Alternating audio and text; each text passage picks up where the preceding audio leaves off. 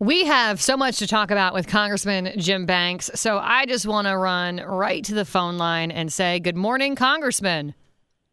Hey, good morning, Kayla. Good to be with you. Yeah, glad you're here because, for starters, impeachment proceedings begin today for Secretary of Homeland Security Alejandro Mayorkas.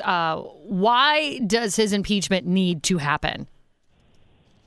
Well, I mean, the catastrophe at the southern border is the most important issue facing our country today. 300,000 illegals came into our country last month, which is a record high. We've talked about it on this show many times. More illegals have entered America since Joe Biden became president than the entire population of the state of Indiana. And then the drugs and crimes and crime that has come with all of those illegal border crossings, I believe, will change America forever if we don't do something to stop it now. So Secretary Mayorkas is directly responsible for ignoring the rule of law, ignoring current laws on the books that are allowing the invasion of illegals. That's why these impeachment hearings are so important. I fully support impeaching him and will vote to impeach him when we get to that point. We haven't had a chance to vote on that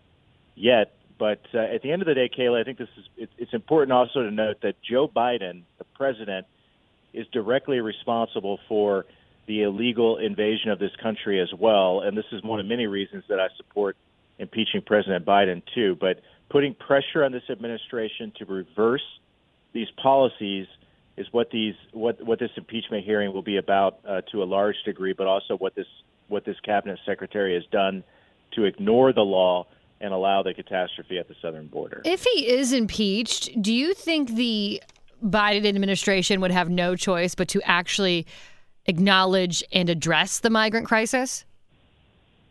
Well, I think so, but keep in mind the House of Representatives, now with our one-seat Republican majority, it would take every single Republican in the House to agree to impeach Secretary Mayorkas at this point.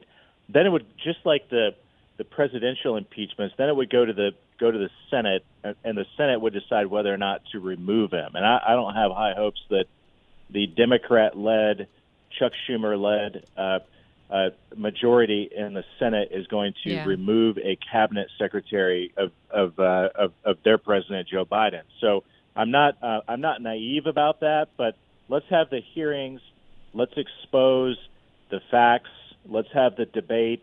This is the most important issue facing our country, and I think that's why the impeachment hearings in the House are important. But if we do pass it out of the House and it goes to the Senate, it will force the Senate to have a hearing and talk about these most important issues, too. Yeah, at the very least, let's get it aired out here. Another gentleman we need to talk about is Defense Secretary Lloyd Austin.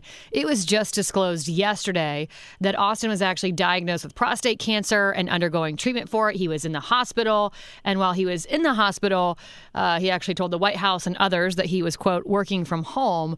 I mean, Congressman, this is a pretty big news story. It's pretty shocking. I mean, what's being done about this? Because it's not okay that the White House was not informed about him being in the hospital and undergoing surgery. Yeah, and the crazy thing about it, Kayla, is that for a number of days he was in the hospital and the White House didn't even notice it. That their Secretary of Defense was in the hospital, out of the job, out of commission, and they didn't even notice. So not only did he not notify his boss, the Commander-in-Chief, but they didn't even. He was so irrelevant to them that nobody noticed that he wasn't on the job. So there are lots of parts of this story that are really troubling. And let me say, first of all, Secretary Austin, former General Austin, has served our country for a long time, and I respect him for that. My prayers go out to him for the diagnosis of prostate cancer.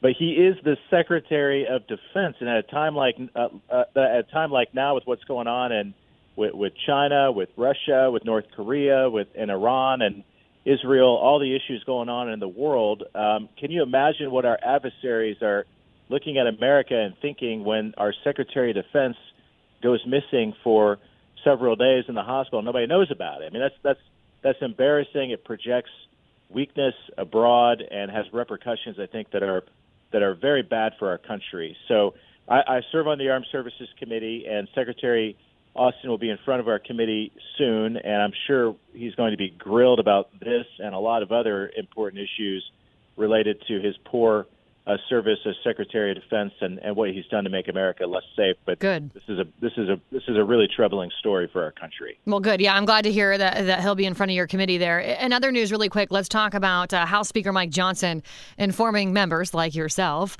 of this spending deal that he struck with Democrats via a letter.